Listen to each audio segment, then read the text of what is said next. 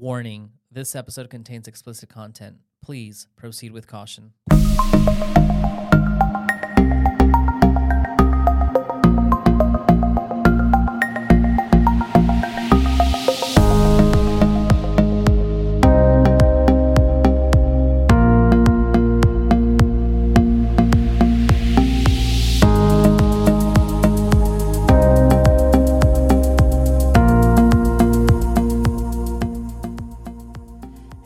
What's up, everybody, and welcome to Whiskey Sex Talk. We are your host, Romeo, Maria, and Kim.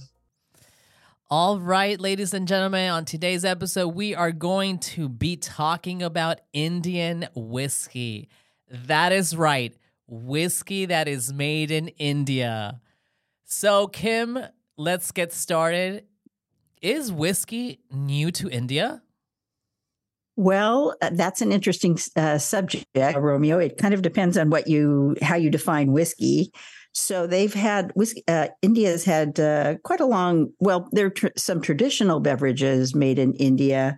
Arak, which is made from the fermented juice of coconut sap, and Feni, which is made from cashew fruits.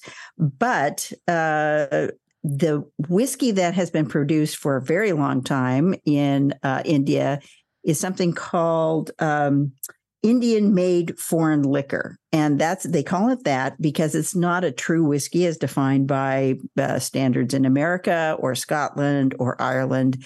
That's because it's a mix of molasses spirits and grain spirits. So it's almost a rum-like product, but it's called whiskey. And so it can be admitted into America and Europe, but under different categories. So that's that. But then in 2004, there was the first whiskey as we know it was produced in India.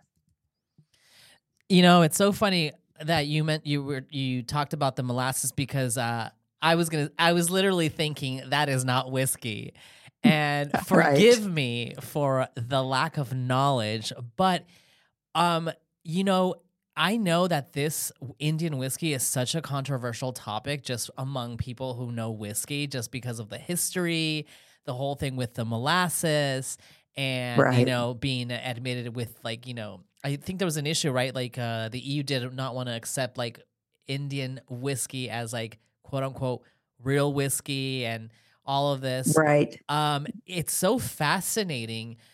Well, it's interesting. When we talked about Japanese whiskey, we were talking about how the Japanese were trying to recreate whiskey, again, with spirits that were not, ingredients that were not really, they didn't know how to distill whiskey. So, given the influence of rum and also gin in India, kind of made sense that this is what they were trying until, whiskey influence a global whiskey influence really started to affect some of the distilleries. And again, 2004, is kind of like when whiskey as we know it started being distilled in Canada. Now, Kim, I heard you mention Feni, and I actually lived in India for quite a while back in the day. And it's interesting you mentioned it because I would have more categorized that as a kind of maybe Indian vodka, because it seemed like it resembles vodka more, at least when you taste it and it's clear. But is that actually a type of whiskey? No, that's what I was saying. So those are kind of traditional beverages. So they're not included in the Indian-made foreign liquor, IMFL, as it's called. So those are traditional beverages. They're kind of so. And you're right. They are kind of more vodka or gin-like. But so they are not included in this Indian-made foreign liquor category, which is a mix of molasses spirits and grain spirits. So, yeah. So that leads interesting. Leads me to my question, actually, which is what whiskey category does Indian whiskey then resemble most? Ooh, good question.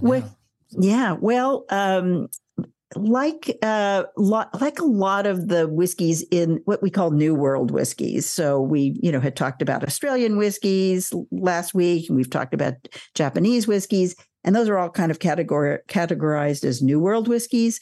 And a lot of the New World whiskeys, I would say most of the New World whiskeys were patterned after Scotch whiskey. So the first, there are certainly differences, but the first whiskey distillery in India, Amrut, that was producing what we think of as whiskey in the traditional sense, as opposed to, kind of this Indian-made foreign liquor, was Amrut, and they and it was basically made with barley, malted barley, distilled in pot stills.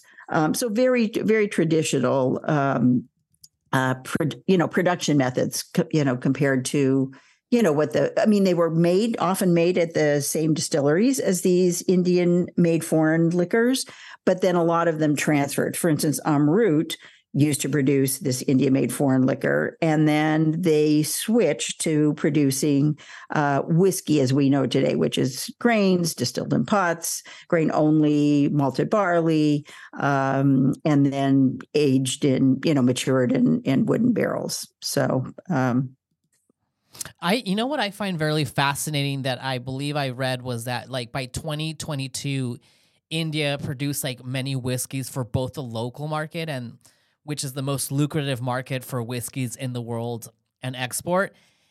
India's single malt comprised 15% of the local market in 2017, increasing to 33% in 2022.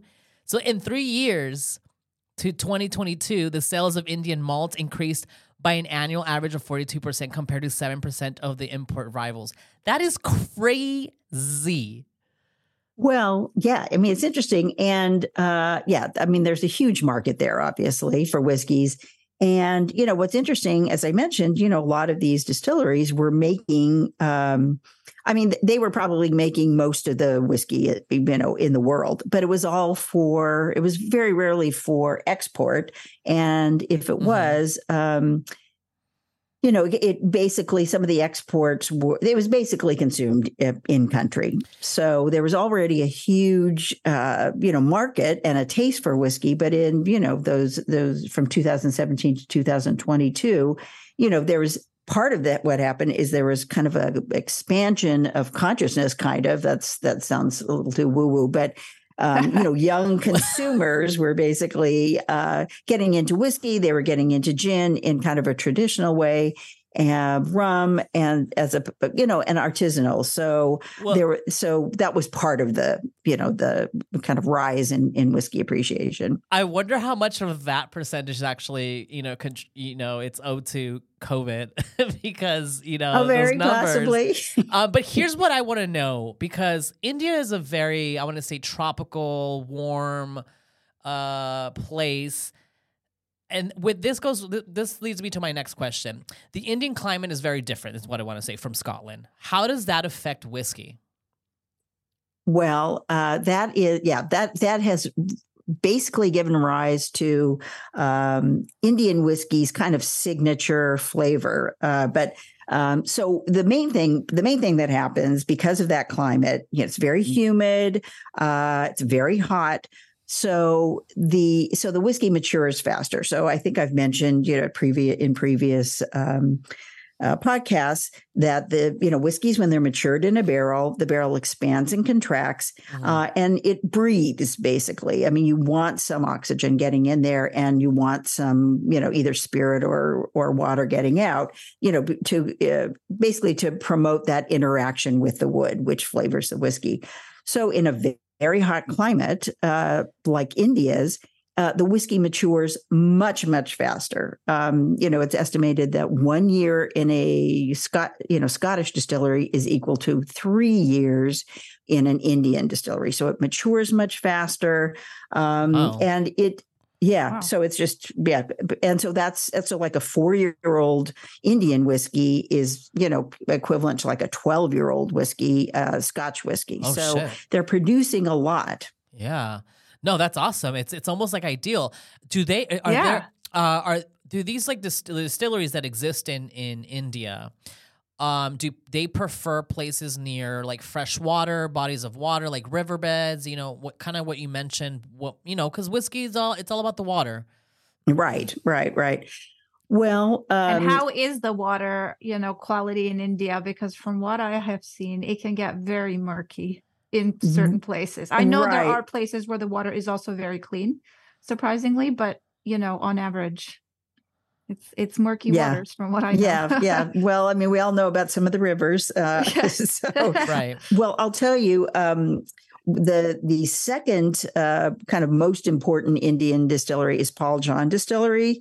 And that's in Goa, and which has That's where I lived. Really? Oh, yeah. Very fun. The party island. So the party spot. Yeah. Actually, it's not. Is it an island? Now I'm suddenly blanking. Is it an island? No, it's not. It's just along the coast. Oh, okay. Anyway, well, I know it's a big party spot, but so Paul John opened up there, and part of it was because they had a really, really lovely water source. And then also kind of, it's state to state. Indian whiskey is kind of taxed in different ways, and there are different business climates. So I think a lot of craft distilleries are moving to Goa, but Paul John was one of the first. They were also the first distillery to build a basically a visitor center where people could come and visit the distillery and take tours, and as basically a tourist destination. And they make really amazing whiskeys. I mean, both Amrut and Paul John were anointed basically by the Scottish whiskey industries as just being just really, really lovely. And they were kind of launched in the Scottish market because, they figured, well, if it passes muster, if it works for Scottish, consumers, then it'll work anywhere. Interesting. So how does the production of Indian whiskey then differ from other countries?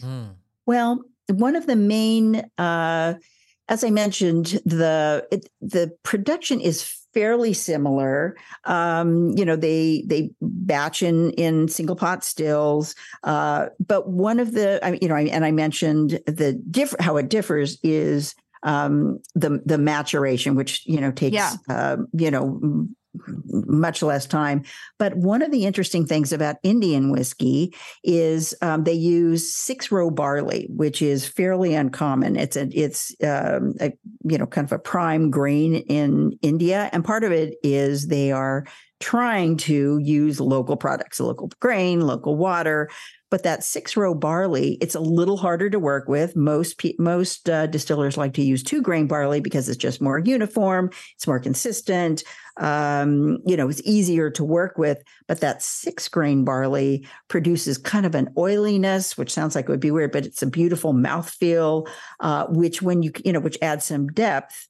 To the whiskey. So I would say that's a prime. I mean, there are definitely distillers who use 6-grain barley, some bourbon distillers, for instance, or distillers in America.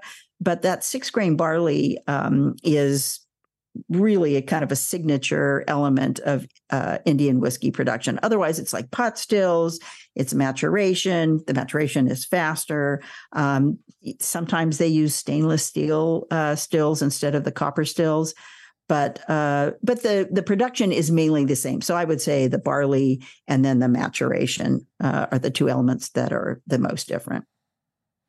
That's very controversial. I was going to say you're talking about the barley, considering that India's using like prime. What did you say? Prime barley, right? Is that what you said? 6-grain. Yes, 6-grain barley, right? To produce whiskey, when let's face it, there's a lot of hungry people in the country. So I've read a little bit about it, and that's something that I guess certain people will frown upon. Like, you're using all this grain to make whiskey, which is interesting because, like I mentioned before, India is the biggest like consumer of whiskey in the world, and people don't know that. Right. And they make the most whiskey in the world, even though it's not all whiskey as we know it. Right. So. And that's it's so fascinating. Now that's fascinating. Yeah. Yeah. So here is my thing. Does Indian whiskey have a dominant style? Well, the goal, I think, for any whiskey, especially if they're emulating Scottish whiskey, is to kind of go for that kind of a flavor profile. But because of the climate, there is, generally speaking, a more tropical feel, I would say, to Indian whiskeys, even though they use peat, imported from Scotland, like a lot of like a lot of places do. They import peat from Scotland.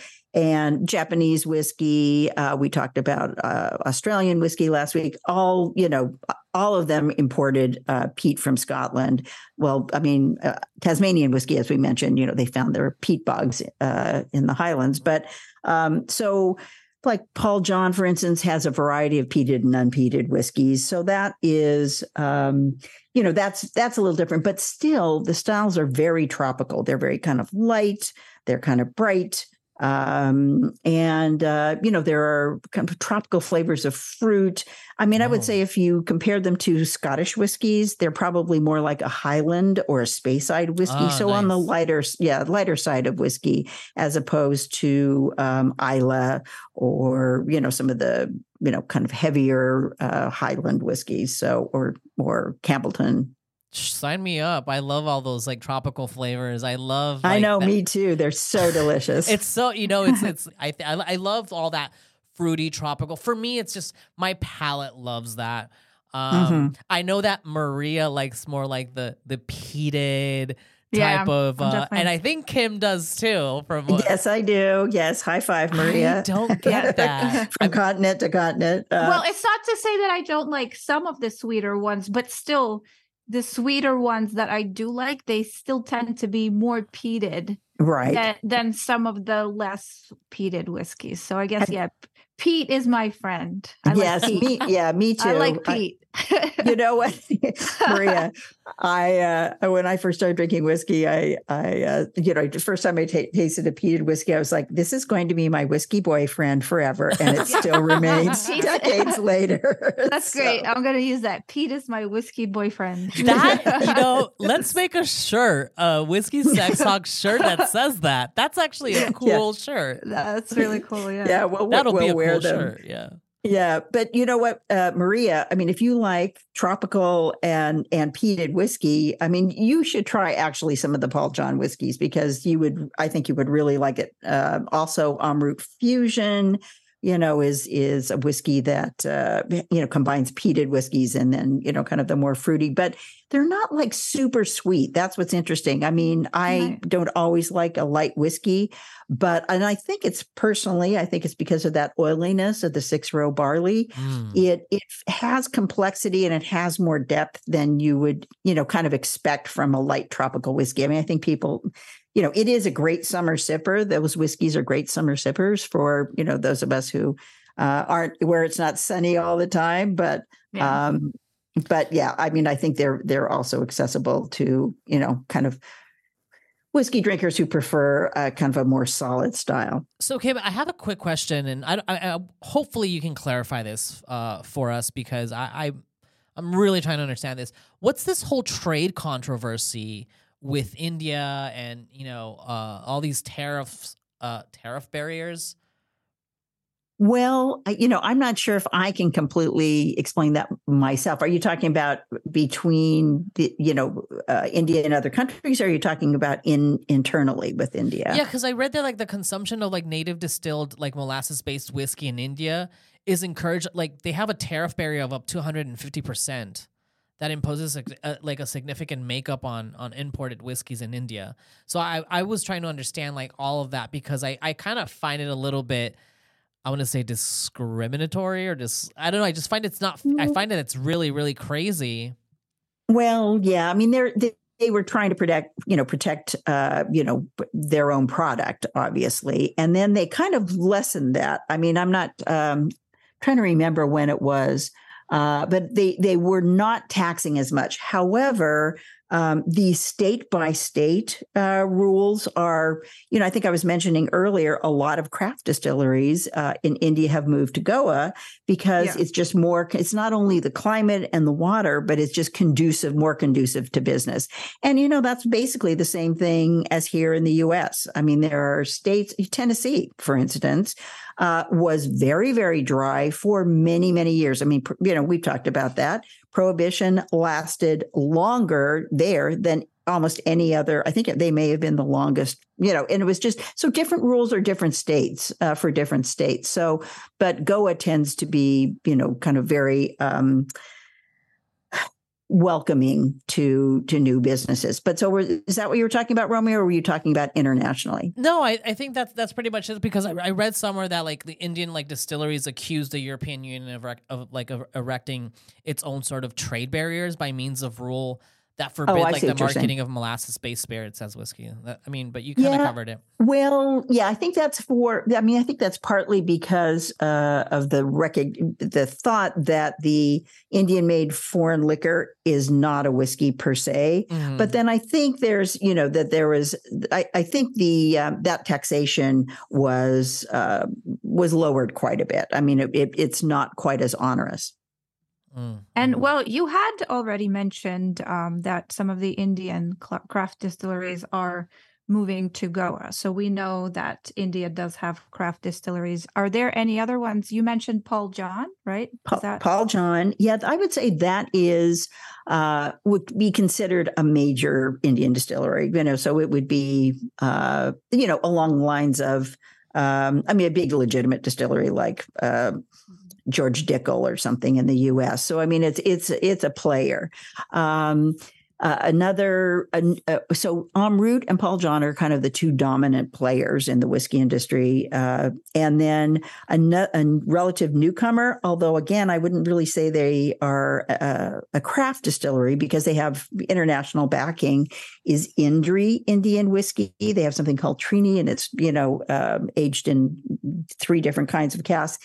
Interestingly, they are mature in the basically near the Himalayas, which I think is fascinating. That's awesome. I love the sound of that.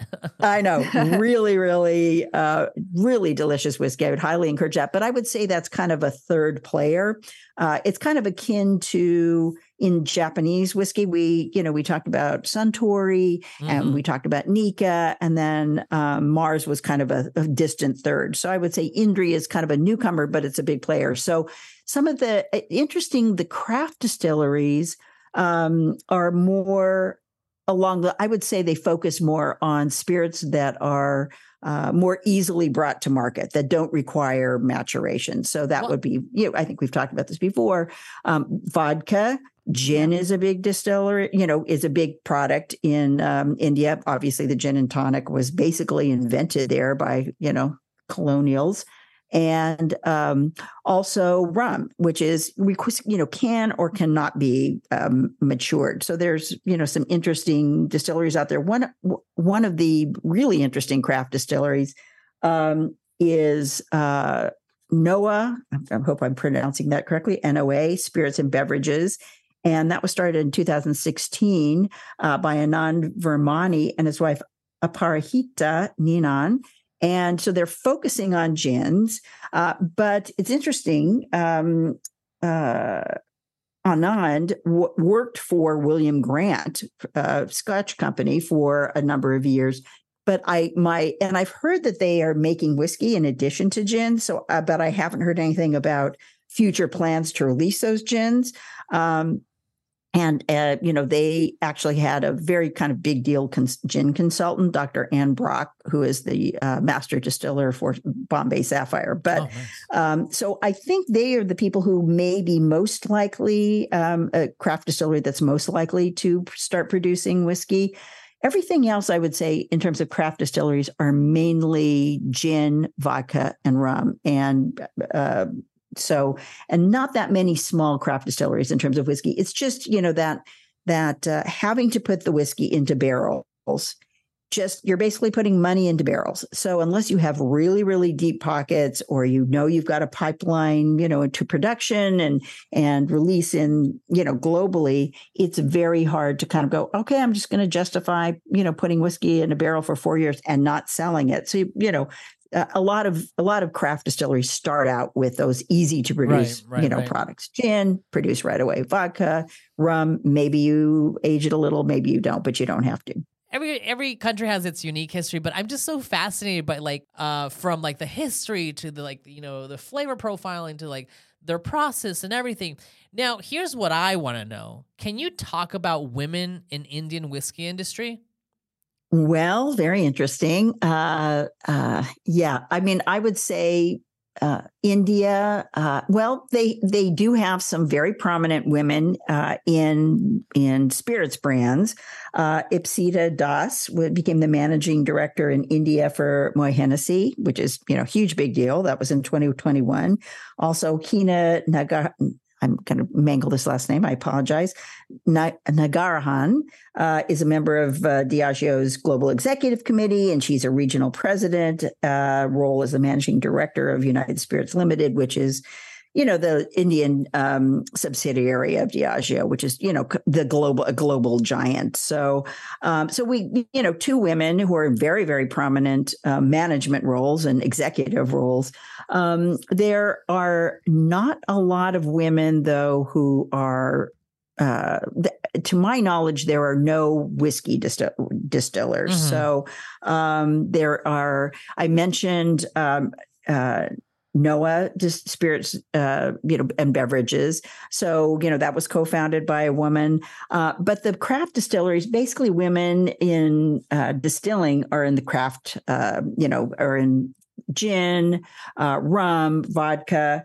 So there's two women named Ahali Shahi and Lavanya Jayashankar, and they are the distiller blender and then handling the creatives for Matinee Gin. So they're, that's a gin brand.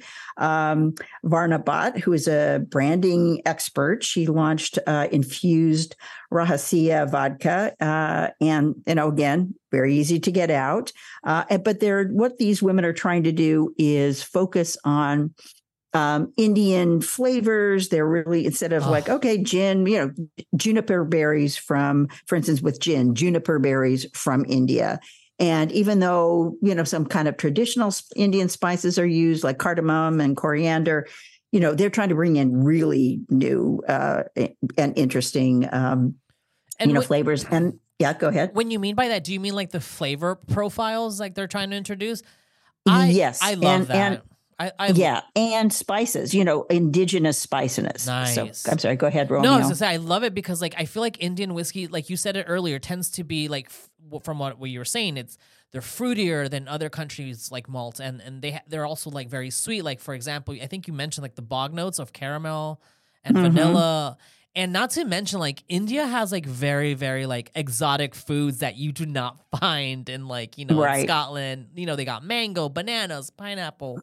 So I coconut. love, I love all of that because it's not that it's a game changer, but it is a game changer, but it's something different that we haven't seen and that should be taken into consideration, if I said that correctly.